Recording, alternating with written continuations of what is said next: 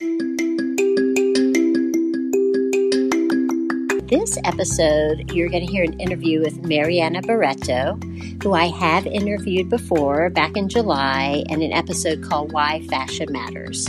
And we're getting a little bit deeper into the topic on this particular episode. And I'm so excited to have her because I am just fascinated with this topic and the ability to really build fascia and work with this model called biotensegrity. And Mariana is on a mission to get her message out to 1 million kids. So I hope you guys will help her and help me and spread this podcast around and share it.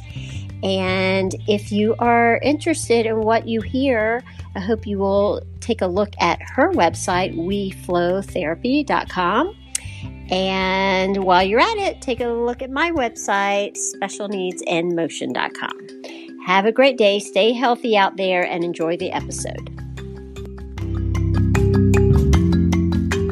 This podcast, Special Needs in Motion, is dedicated to helping individuals learn to move and function at their best. Listen along to learn a little and maybe even laugh and be inspired. Please review and share so others can have access to our community. I'm your host, Ilana, a physical therapist, product developer, mom, wife, author, blogger, and podcaster. I love a great discussion, coaching the families with whom I work, and finding solutions. I love putting the fun and play into therapy. And it is a pleasure to be your host. Just a quick note, if you'd like to sponsor an episode, please reach out to me at specialneedsinmotion.com or just check the show notes. And any information shared here should not be taken as direct advice. You know the drill. Consult your local therapist, professional, or doctor before trying any suggestions. Well, let's go.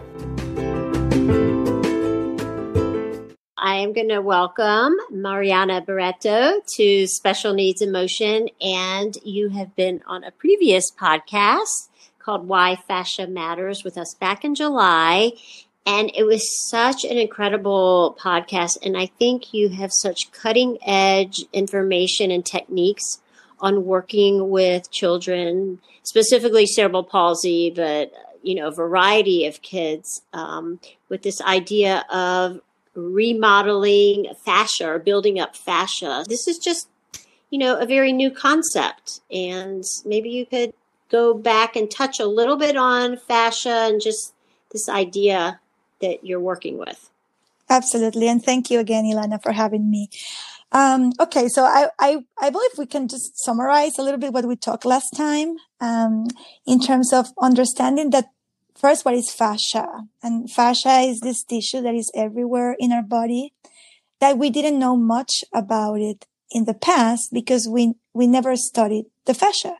When I say we, I say whoever was studying the body, the fascia was in a way interfering with what they wanted to see. So they took that tissue away and literally they put it in the garbage because it wasn't interested for them.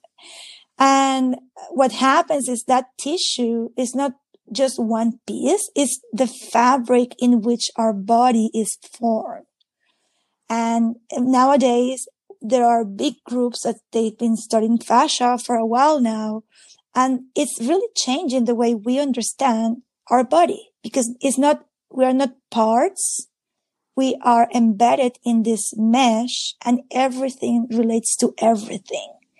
So fascia, I think it's getting very popular because most of us who are interested in movement and the human, performance and the way we move, or even in health, we are now paying attention to this structure that we didn't know much in the past. Right. And because, really, when I went to PT school, the only fascia I heard about was the tensor fasciolata. Yeah, and the lumbar fascia, right? And the temporal fascia. Yeah. Or under the foot, you get the fascia, the plantar fascia. Yeah, right? Yes, exactly. And you're right. It was kind of like something that was sort of like it's a structure, but it was kind of like annoying or in the way of us seeing the muscle. That's kind of how we viewed it. or it was holding muscle together or something, Yeah, but even if, we don't want to say our age here, right? But I'm just sharing with you that my son's, he's only 11 and he's studying kinesiology as a subject in high school. Mm-hmm. And he brought the book, and this is happening now. Like, he's literally going through that course right now, and he brought the book, and they're talking about muscles, and they are talking about fascia, but just like the wrapping of the muscles. And that is so incomplete. That it's so like fascia is not just a wrapping. That is very simplistic. Fascia is a lot more than just a wrapping. It's honestly that fabric in which every part of a body is formed. To begin with, as embryo, we are formed in fascia. Fascia, it specializes into something, into an organ, into a muscle, into a structure. So that is like the prime material that we are built from. Yeah. Okay. So that is why it's so important to shift that way of thinking that fascia is just the wrapping, because it's not the wrapping. There's a lot more happening there, right? And then once we understand this, there is a paradigm shift in the model that we're using to understand the body. And we say that this is new, but it's not really new. Dr. Steve Levin is the one who coined the word biotensegrity. Mm-hmm. He published the first paper in, I think it's, if I'm not mistaken, in 1978. So it's not new either. Right? It's newer than biomechanics that has been on for years and years and hundreds of years. But it's been this biotensegrity model. They've been talking about it for decades. Okay. And now finally it's getting the recognition, mostly because it is solving problems that biomechanics cannot. Okay. So explain kind of the difference between the way we traditionally maybe have looked at the body and structure versus looking at fascia. Well, first is when we understand the biomechanical model, we start with the body as parts. Okay. We understand the osteology, like the bones. And then on top of that, we put the muscles, that they come from one point to another, an insertion and origin. Then we add the nerves, that we add, like, we understand their systems, but we study them separately. Uh-huh. And for example, one of the biggest differences is in the biomechanical model, we learn that we move, at the joints in a system of levers, depending on how you pronounce that, right? Uh-huh. Meaning that there is a fulcrum, that's the pivot in which that movement happens. And there are two lever arms, right? Yes. And the reality is that in our body, the joints, they don't touch. The bones, they don't touch together. They never touch one. That's a pathology. If one bone is touching the other bone, there is a problem. Yeah, you go to the doctor because you have pain. Exactly. That's not the normal situation or the healthy situation. So right there is a mismatch, because I cannot use a model that is telling me about livers if in my bones, in my joints, the bones are separate. And what keeps them separate is this tension that is created within the tensional system. We don't say fascia alone. We are more towards talking about the fascial system or the tensional system. Mm-hmm. And it is not only, and okay, let me go back to biotensegrity before getting into this. So what biotensegrity teaches us is this interaction between the parts in our body. And the word biotensegrity comes from tensegrity, which is an architectural concept. It's a way of building structures in architecture. Mm-hmm. And it's basically the integrity that the structure has based on the combination of tension or tensional elements and compressional elements. So a tensegrity as a structure is a model that has tensional, like bands or ropes or cables that are the tensional part, and then the struts or hard elements that are the compressional parts. Okay. But biotensegrity, because sometimes I get asked, like, we don't have struts and cables in the body. I say, no, we're not saying that we are tensegrities. We are saying that understanding the forces, the invisible forces that give stability and shape for the tensegrity structures. When we understand those forces, then we can apply those principles to the human body or to the living organisms. And this is the beauty of this. This model is a fundamental model. It's a fundamental way of explaining the structure. It applies to viruses, to like atoms, to like big animals, to human, like it applies to every living organism. So it's a way of you understanding and kind of picturing what's happening, no matter what scale you're looking at. Okay. Because it also teaches you how to see like the macro, like the movement, but it also explains how the cells interact between them or the different organs interact between them. So it's a very complex system that explains a little bit in more, in a more complex matter, the body. Yeah. Right? Yeah. So traditionally, we think of bones and muscles, maybe some nerves. We're not really thinking that hard. At least I'm not. I'm sure there are therapists out there. They're thinking a little more deeper, maybe orthopedic oriented, but we're thinking stretching and strengthening, right? That's just kind of like pulling on the bones, right? And so now you're talking about a model, and I describe this, or you describe it really well on your website and in your videos. And I think we described it in the last one, but this Jello mold. Yes, that's my way of simplifying what I just said. So if the body is the Jello, with the fruits in it, like the dessert with the fruits would be the parts of the body that we know, what we learn in anatomy. So a fruit could be a bone, a muscle, a cell, like an organ or a viscera or something. And then the Jello is that fascia that is holding everything together. And it's that relationship between that tensional system and the compressional elements inside that give the shape of that dessert, of that mold.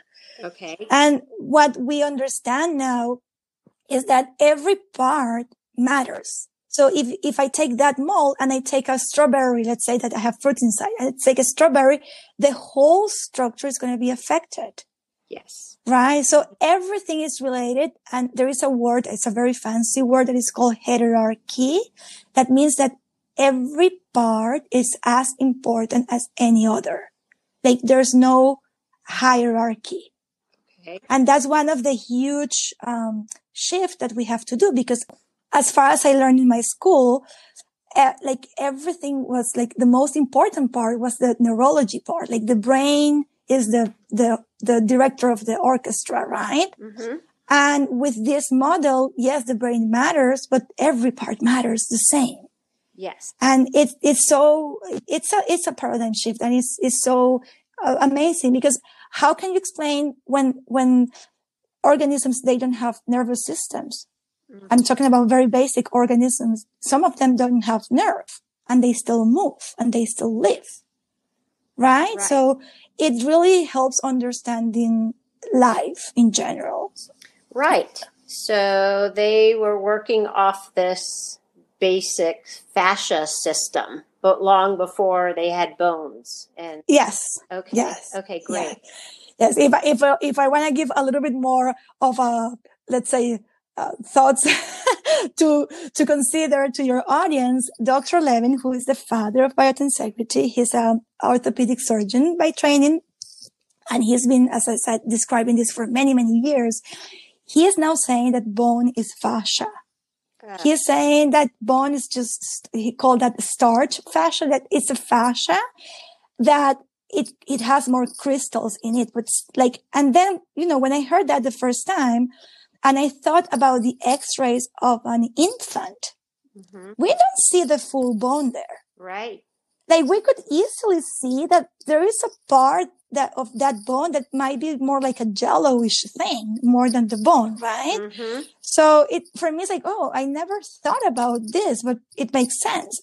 So it is, as I said, it's changing the way we we understand the body. And of course, in my case, it's given me a lot more opportunities to design an alternative to help the kids that I work with cerebral palsy.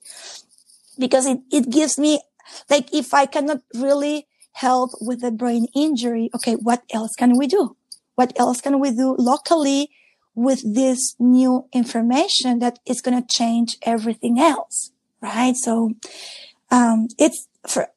it opens doors, and it opens door for me in how we could diagnose these kids, how early we could kind of find what are the areas that need the most, to, in a way, unlock the development of these kids. Mm-hmm. And something that I share a lot is like, it's all about the processes. Like when we are working with these kids and we are stuck with tight muscles or deformities or, the child is not improving, I don't know, he's not achieving the milestones. We are looking at one specific moment in their life. Right. And when we switch to this model and we learn about the processes that form us as embryo and that allow us develop as we grow and we live, then you can zoom on those processes instead. Mm-hmm. Okay, so when you're working with a child, let's look at cerebral palsy, and let's look at a child perhaps that's got severely pronated everted feet, right, at the ankles, and their knees are in flexion, their hips are internal rotation, the hamstrings are tight, their core is very weak. I don't know if you can picture, but that's... Yes, absolutely, I can picture. Right? Yes. Right? Yeah. And, okay, so your approach is is it different? Your approach is different than, let's say, a therapist coming in and saying, let's stand up or let's kneel. Let's put your feet in orthotics and stick you in a stander, right? Yes, it's very different. And I'm going to start again from the model. And you are familiar with my videos because I keep bringing up my tensegrities to my videos to show. Yes. It's very graphic, but something that we learned from this model is that the stability of the system depends on the right balance between tension and compression. And what happens is these kids, they are showing, let's say, lack of tension. And Mariana, but they're spastic. Yes. Let me get there. Okay. When we first look at them in their core, and most of them are very floppy at the beginning, at the very, very beginning. I'm talking about the first weeks or even month. They are not spastic from day one. Most of them. Okay. Some are, but most of the kids are more like low tone and very floppy in that sense. Right. Right. And then the way I explain this is like as the demands come on them because they need to move, they need to become more stable from the tensegrity point of view. And what they're doing, they're using their tone to create that tension. And that's something that, again, I'm learning this, or I learned this initially from the work of Leonid Bloom. But the more I get into this world of biotensegrity and I hear the experts talking about this, they are saying that the muscles are the tensors of the fascial system. Okay. And that's very important, an important concept to get, because you cannot rely on your muscles to hold your head up, for example. You can't. You cannot, like that. That's one of the things I have a free course to create a support for the head. And I'm explaining that in that course. If you are sitting, let's say you and me, we're sitting in a chair and we have the head up, we don't get tired of having our heads up. Right? But if I lay on my bed and I bring my head off the bed, I'm laying down prone, like on my belly, and now my head is off the bed. Now I will have to use the muscles to keep my head up because my body is not structured for me to be horizontally oriented, but vertical. Right? Right. But how long will I last in that position? Not too long. Correct. Not because, and again, the important concept of this is that my posture is the result of that perfect balance between tension and compression.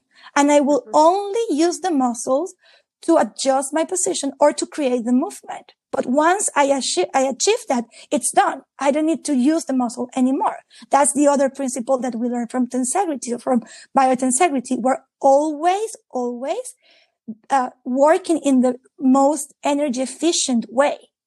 And muscles are not energy efficient. They're very expensive from the metabolic point of view.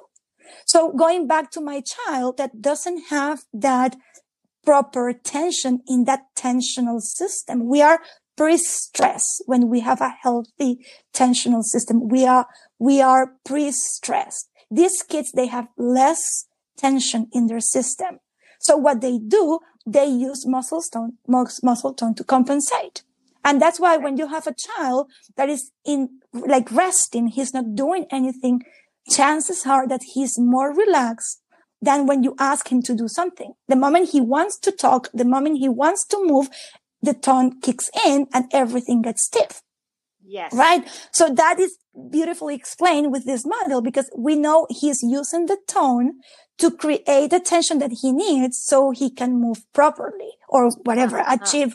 So that child that you described to me, that, let's say that's a child who has a spastic quadriplegic, presentation, right? That child will have tight adductors. The way I see this, the tight adductors are not the problem of the muscle, but the consequence of the child using strategies all the time to stabilize what was happening more in the torso or even the head. And then when you check those kids, usually the pelvis are narrow, like they haven't opened up. They're like in the same position when they were born. And then that is in a way it's seen through the legs. So now we are concerned about hip subluxation because that's commonly presented in these kids. But the thing is that for me, it's not the hip or the actual femur, like the head of the femur that is off the socket, in this case, the acetabulum. But it's that the pelvis didn't open properly. Okay. It didn't develop. So by addressing, let's say, the core and building up that fascia, that jello, then there'll be less tension in other parts of the body. Is that correct? You are building tension. You are remodeling tissues so they become in a way denser. That's not the right word, but just to make it clear. Okay. You are building collagen and that creates a tensional system that has better tension. It's more pre-stressed in that sense. And with that, they won't need to use the muscles. Okay. They won't need to use the muscles because that's what we see. The moment you start building that tensional system that it's holding better, now the spasticity goes away. I've seen cases and many of them are like this. You're working on, let's say on the abdomen, the pelvis, you're working up and then the feet are more relaxed. And we haven't touched the feet. We haven't done anything on the feet, right? You can, of course you can work locally as well because fascia is everywhere. So this is what I always tell the parents. We want to go deep into the analysis of what's going on with the kids so we can target those specific areas properly with the routines, but we might help the rest of the body with, I have a fascia roller that I keep promoting I make it with a sock. So you can use that to roll and that rolling will help, or you can use just massage, vibration, whatever you want to use just to keep the healthiest tissues that you can possibly have. Right. But the beauty of this concept is how precise we are with understanding where are the areas that are lacking tension. And again, remember the stability and the tensegrity is the tension compression. Okay. So these kids are lacking tension. We are building that tension to create the stability. Got it. And how do you get parents to follow through on something, like rolling regularly? Well, that's why I invest so much time educating my parents because they need to understand the basic of this so they can commit to this. And the way I see this, the way I explain this to them is like this. I said, listen, when you are working when your child doesn't have that. Okay, hold on. Let me go back because I missed one example that I always use. If the fascia is a spider web, yes, the one that builds the fascia is the spider. And that in our body, it's called the fibroblast. Okay. So the fibroblast is the cell that builds the collagen that is part of the fascial structure. Okay. And that fibroblast, that spider, it responds to mechanical inputs. Like imagine like you have to wake up the fibroblast by touching him and say, hey, go and produce more collagen. Okay. Okay. That's very important. Yes, it is important because what I tell the parents is, and this spider that is, imagine, like picture a spider in a spider web that is just there, right? Hanging in the spider web or attached to the spider web. Imagine, and let's do it like this. Let's pretend that this spider web is in between a door and a wall. Okay. Mm-hmm. So if the door is closed, the spider web is stretched out, is tense. Okay. And any small movement that you bring, either the wind coming through or any vibration that comes in or insect that comes into the spider web, that spider is going to feel that and it's going to react to that. Right. But now what happens if I open the door? So the two ends of that spider web comes closer. The spider web will be on a slack. It will be floppy, right? So now it's going to take longer for that spider to sense because the tensional system is not properly like tuned. It's not right. It doesn't have the right tension to pass those vibration. So the spider, it's going to be like sleepy because, there's nothing interesting happening in my spider web. Okay. So the same happened with the fibroblast. That fibroblast that is embedded into this jello that is not tense. If it doesn't get that mechanical stimulation, it goes to sleep. It gets inactive. Okay. And that remodeling process that should be happening there is not happening. So what I tell the parents is it's our job to wake up those cells and to keep them active. And the only way we can do that is we get in there and we wake them up every day. So, this is the message that I tell them is we are waking up the cells that are rebuilding your child's structure. And if you do it once, it won't work. So you have to do it every day. So when I'm with my parents, and I do have different programs that we're working on. Lately, I've been very, I've been kind of mastering the online thing. I've been doing the online for 4 years now, but during the last year, it's been very active because we know why. But that's the message that I said. Listen, this is your responsibility to wake up those guys. And the beauty of this is a work that is passively done. Most of my parents, they work with their kids when they are sleeping. So the kids don't really know that what's going on. And because we're working on fascia, we are using a very light touch. It's a very, very light and gentle approach. So the child, it loves it. Like he's like, oh my God, this feels so good. I have I love that. I have a family that I'm working with. They're twins from Italy. And only one is doing my therapy. The other one is not. And then the mom called me and said, Mariana, can you just give me one exercise, whatever? Because the twin is asking that he wants the exercise as well. So yeah, it feels good. It feels good. And that's what also for the families, especially for those kids who are limited in what they can do. They find the value in this because they feel like their kids are really improving and the child is enjoying the therapy. And it's not frustrating. They don't face this frustration part that I cannot do this. I cannot understand what you're asking me. I'm talking about kids who are having more challenges to follow commands, for example, or instructions. And we as therapists, we're limited there as well if we're trying to train or to practice a function. Yeah. So for those kids that they have more challenges in terms of what commands they can follow, this is a perfect approach because you're going to see the improvements, even though the child doesn't really know So for example, if they're working, I have parents that they only work when the kid sleeps. So the child never knew that this therapy was done. And then during the day, he's just a child. He does whatever a child do. Right. So it's an opportunity, honestly, to work with them and really, what I say, it's boosting their development, because it's rare that I'm going to focus on, okay, let's get this adductor like softer, or this hip. It's very rare. My approach is more like, what are the processes? What's happening with the rib expansion? Well, when they breathe, what's happening with the bowel movements? What's happening with the overall support? So we are working more like, in a way, massively with the body, instead of being super picky with, okay, this foot is pronated and I want to supinate it. No, that's not how we see it. Okay, and so how do you set goals? For how do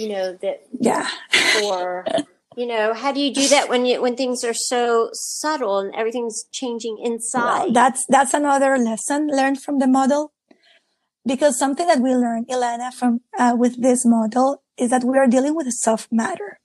Okay, and soft matter, in a way, one of the properties of the soft matter is that we cannot predict exactly what's going to happen. Okay. Mm-hmm. So when I do set more than goals. I look into what is the weakest link that I want to strengthen.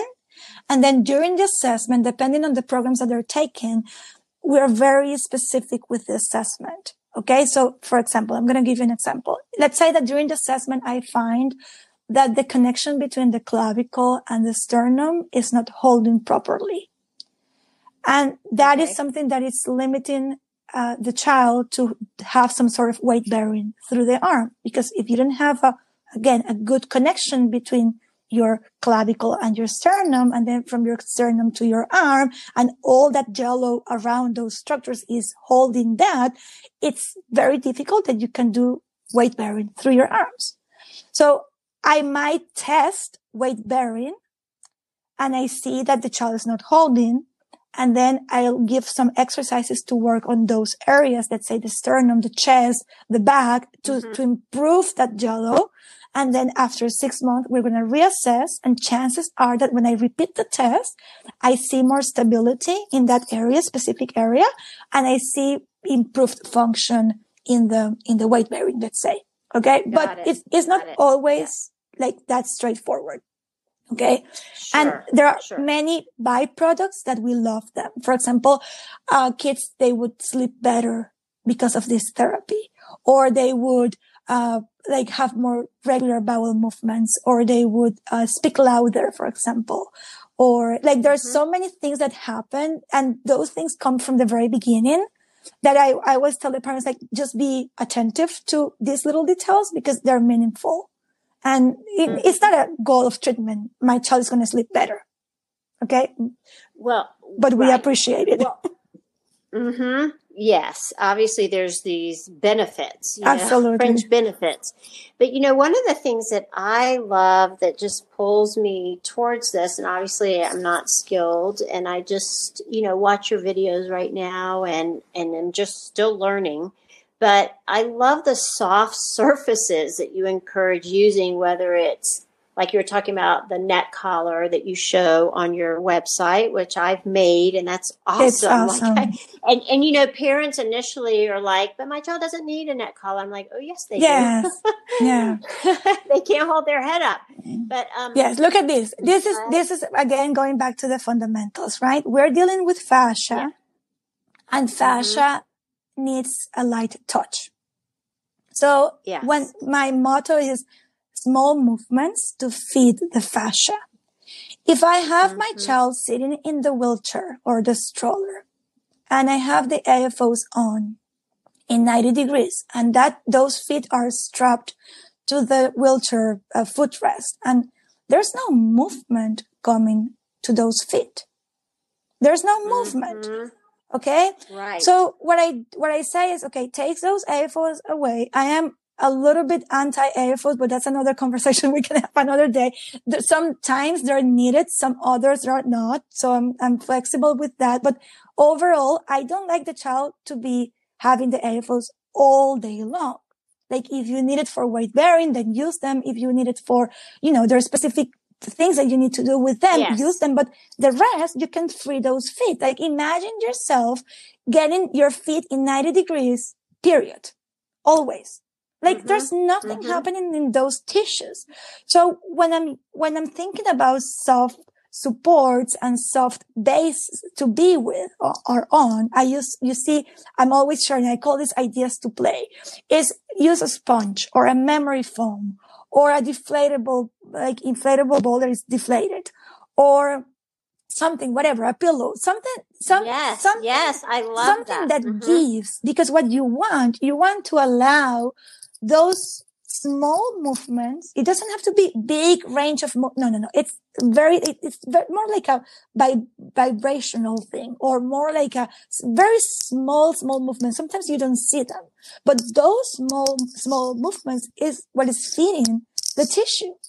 These fibroblasts that I was telling you, the spider, they sense when the fluids flow. That's the other way they get activated. So the moment you move very little, one part, that pushes the fluids from point A to point B. And whatever spider or fibroblast is in the way, it's going to get activated. So it's a way of feeding those tissues throughout the day. And I always tell the parents, whatever you find there is a gap in between your child's, let's say, back and the back of the chair, you can fill up that with a sponge. And that tissue that is there, that before was just up in the air, now it's getting that stimulus from the movement that is coming from the body. Yes. And I love that, because I just started using a lot more of my therapy, like using inflatables, using pillows, and it's made a really big difference in the way the kids are responding also. Yes. And the binder too, Ilana, if you haven't watched that, it's on my Facebook videos. Like I have a Facebook group and I share live there, because you're there. But I'm always sharing stuff there, like ideas. And I did a Facebook live about the binder. And just how... Yes, I want to see that one, because I really want to use because listen, I have my own binder that I design and I sell and all that. But the truth is, I said, this is such a simple concept that I could just share this with the world. And that's what I did. I just... my dolls that I have, Flo and Hope, my dolls that I use. Yes. So I sat in my office with the dolls and towels and sponges, and I literally show how to bind, like how to wrap the abdomen with the towel. And I was explaining how this works. Okay. And the truth is, after this, and I have, it's more than 900 members now that I have in my group. They were like, it is rewarding when you get an email from someone from the Philippines or from someone from, I don't know, Vietnam or Australia, I'm in Canada. So this is far from me. And I say, Mariana, I did this and it's amazing how my child is now more relaxed. I say, yes, of course. That's the principle, because the moment you create that tension artificially, your child won't use the tongue. That's the principle right there. But this is just a towel that is wrapped around the torso with some, inserts that I add. And they're doing that and using like duct tape to keep it in place. And you can see immediately the result. And then I have now more therapists like you that they're doing that with their kids. And they're saying, this is, why this works again? Because I don't understand, but it works. I say, I know it works. That's why, it's an extra hand for stability first. And second, it's a tool that the parent can just build or take home and again, work on the mechanism. Because this is not... I can tell you the neck collar works. It does. And I'm sure everything else does too. But that one was simple enough that I could use it on several of the kids that I work with and show the parents. Yeah, let me just share with your audience that this is a free course that I have in my platform, that it's called Let's Keep Your Head Up. And I'm showing you how to make the neck support. And as you said, it works. And it's not only for those kids who don't have head control. I do have kids wearing that, just because I felt that they needed the space in the back of the neck, and the parents reported improved, concentration while they were doing the homework at school, for example. I have one mom who reported improved, gaze with that as well. It's all related. I had one child here in my area that he came to me with a CVI, a cortical visual impairment diagnosed. And I gave them, I found during the assessment that he was really like compressed in the back of the neck, in the skull area. So I gave them the neck support right there in the spot. And 6 months later, the diagnosis has been removed. There's no more. So it's like, was it really the cortical part, or was more like the structural part that wasn't helping, right? So yes, that works. I'm glad that you're saying that yourself, because I know it works. But I do have parents that whose therapists unfortunately don't see the value, and they say, no, that doesn't work. I say, well, have you tried? Just try it. It's free. Well, and it just changed like my whole thinking as to when I take a child and I come in and then I put them down on a hard floor, even carpeting, which is sort of hard. There's just all this resistance. And then one day I was like, oh, Mariana. and I just took like all the pillows off the couch and I started working with them on the pillows. And it was just so different. Like for me, it was a different experience. Yes, absolutely. And it all comes to understanding the basics. And again, I said, I think my job in this world is to translate this high-end scientific information into what can I do with this in my life, like to the parents, right? Because if you go and you try to understand the science behind this, and this is a paradigm shift, so it takes a while to get the concept. But it's okay. What can I do with this? What can I, like, soft matter? What do you mean by soft matter? What do you mean like soft touch? How can I change what they do every day? Because that's the thing. It doesn't work if you do it once, but it does if you do it every day. You're feeding those tissues every day. So overall, you're going to get a healthier body, because you are in many ways getting those spiders to be happier. Right? Right. I think I can give an example that just we as adults can relate to, and you can correct me if you need to tweak it or if it's not right. But, someone who has an adult, let's say, that has back pain, hip pain, okay, and they go looking for the perfect chair, right? I hear this often, like, which chair should I get, right? And my thought more recently than not is there is really no perfect chair out there. Okay. The perfect seating position is one that's active and where you're not just being still or strapped down, into this perfect posture, because any posture or chair that you sit in that's just going to hold you stiff, you're going to eventually hurt. So, moving about an active posture is just much more beneficial. And why is that? I would think because you're getting all that motion in the joints. You're getting that fascia fed. You're getting circulation. You're moving. Absolutely. Absolutely. And you are always shifting your position in a small way. You don't have to be moving big, but you are never still. You're never still. Like I had once, I have different videos that I give to the parents when they're taking my premium programs just to educate them, because I think it's important that they get this principle right so they can commit to this. That's what I told you before. But I have this video where I'm talking about the undulations and the small movements that they have to happen through the spine.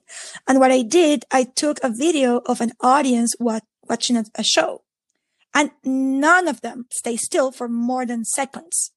Like you're moving, you're always moving. Pay attention to whatever you're waiting in line to, pay something. You're always moving, always moving. Yeah. My friend, I had an OT friend, and she said, education is not just from the chin up.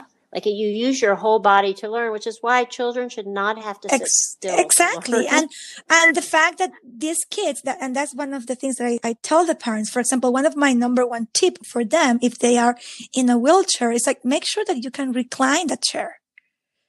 because they don't have the mechanisms to adjust the positions themselves. So you recline in the chair, you put yourself on a reminder, and every 5 or 10 or whatever, 15 minutes, you come and you change the angle of the chair. That's going to kind of readjust how things are working inside. And the same comes when you add the sponges. And that's what I tell the parents as well. I say, listen, if your child is laying down, and let's say that you're busy and you cannot be always stimulating fascia, but let's say that you have 4, and I buy, honestly, inexpensive things. I buy sponges in my dollar store, like dishwashing sponges, right? And I tell them, you have this everywhere in your house. So if your child is on the back, you come and you put one sponge, let's say, under the right side, and you leave him there. And then in a little bit, you come and you change that sponge to another side. So every time you move that interface between your child and where he's at, that's going to change the way those flows are moving inside. And that's going to activate different spiders. So that's when you're asking me goal of treatment, I'm sorry, I don't have, because I'm thinking in the overall development, and I'm not thinking in milestones either. The milestone, they will come when the structure is ready, right? And this is one of the other things you asked me about, the standing, right? And I came with this kind of, whoa, eureka moment. We as therapists, we learn that for these kids, we have to put them into the standard frames to develop the hips and the pelvis, right? But what happens if you see, let's say your friend had a baby and the baby is 1 month old, healthy baby, and she's playing with the baby in standing? What would you say? You say, it's too soon because the pelvis is not developed, or don't do it, right? This exactly same principle happens with the kids with CP. The pelvis is not developed. And we are now creating more challenges to a structure that cannot hold that properly. The pelvis in the typical development of the child, the pelvis develops before the child gets into the standing position. The pelvis is ready. It gets its final shape eventually, even they said up to 25 years, but the pelvis is not developed when the child stands. I mean, the pelvis doesn't wait to the child to stand to develop. It happens before. And that's the thing. Like with these kids, that pelvis is still very close and narrow. And now we're hoping that by standing, that's going to change. And no, it has to do with the development of the abdomen first, and that diaphragm pushing down the organs, and those organs pushing out the iliac bone so they can open. That's how the development comes from, right? So yeah, it's a different way. It's a different, but it is very effective. Okay, I have one more question, or just topic, is as you're working these techniques, I'm sure there's a positive effect on breathing and other vital functions. You mentioned bowel movements, but just like respiration and digestion. Absolutely. There, 2 things are happening. First, we're working with locally within the ribs. So we are working as a byproduct. Again, I'm not working rib by rib, but I'm working in that overall expansion of the chest. Because think about this. Imagine the spider web inside the chest is very weak, and it hasn't created tension to open the ribs. Imagine an umbrella that you have closed. So the fabric in between the wires is loose, right? You need to have the tension so the umbrella can be open and expanded. Okay. So what we're doing, we are dealing with the fabric of the umbrella. We are creating the tension. So once it's tense, then the ribs, which are the wires in the umbrella, can open. So once we get that, the movement of the chest is going to be much more productive in that sense. It's going to be expansion throughout the whole rib cage, including the back.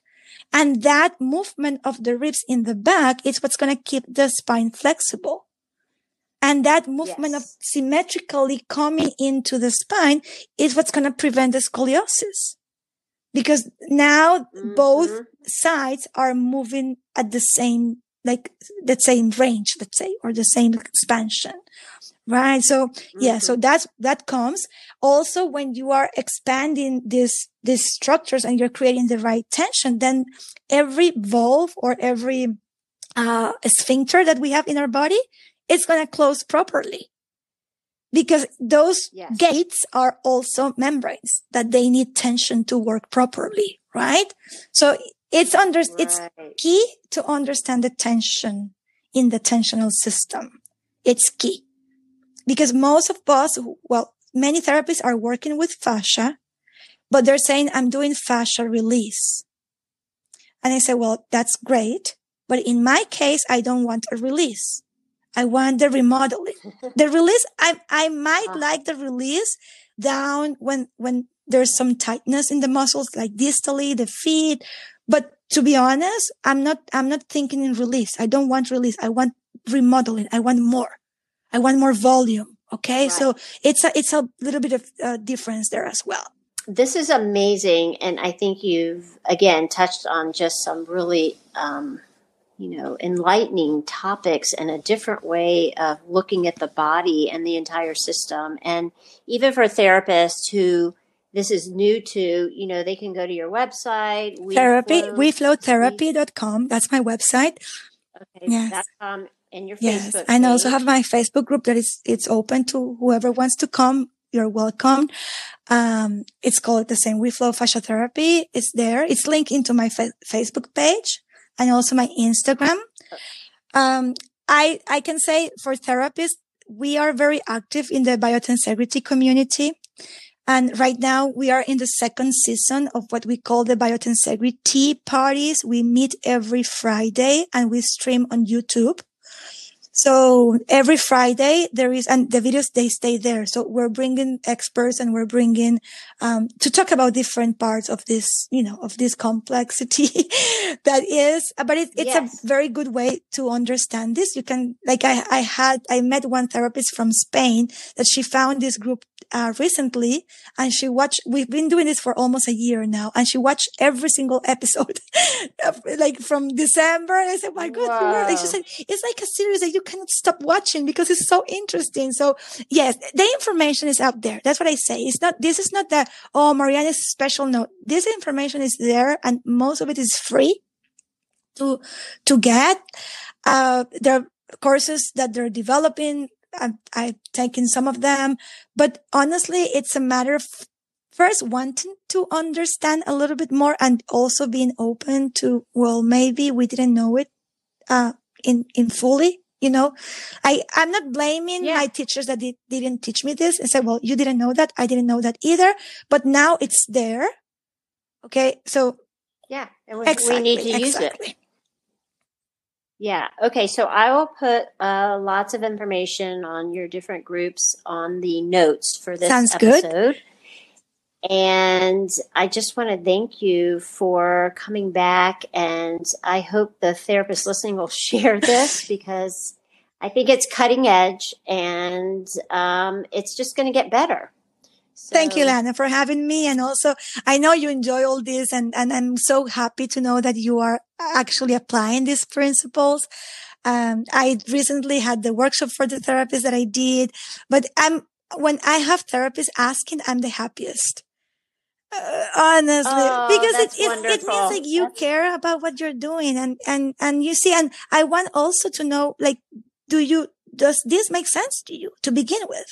Right? Like the way we say like, having someone come in and say, listen, I see the value. That's the best reward that I can possibly get. And knowing that we can share, I have a mission in my life that is to help 1 million kids around the world. That's my mission.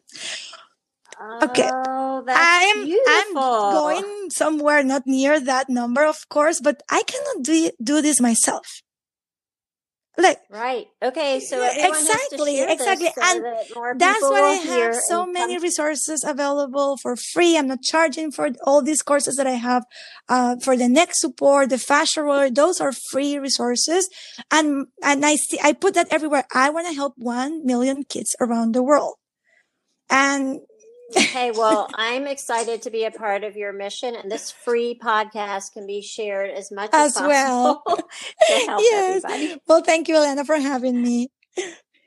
Okay, thank you for being here with me this evening. Have a great night. Bye-bye. Thank you for listening and sharing. I really appreciate your helping me spread tips that might be of help to someone you know.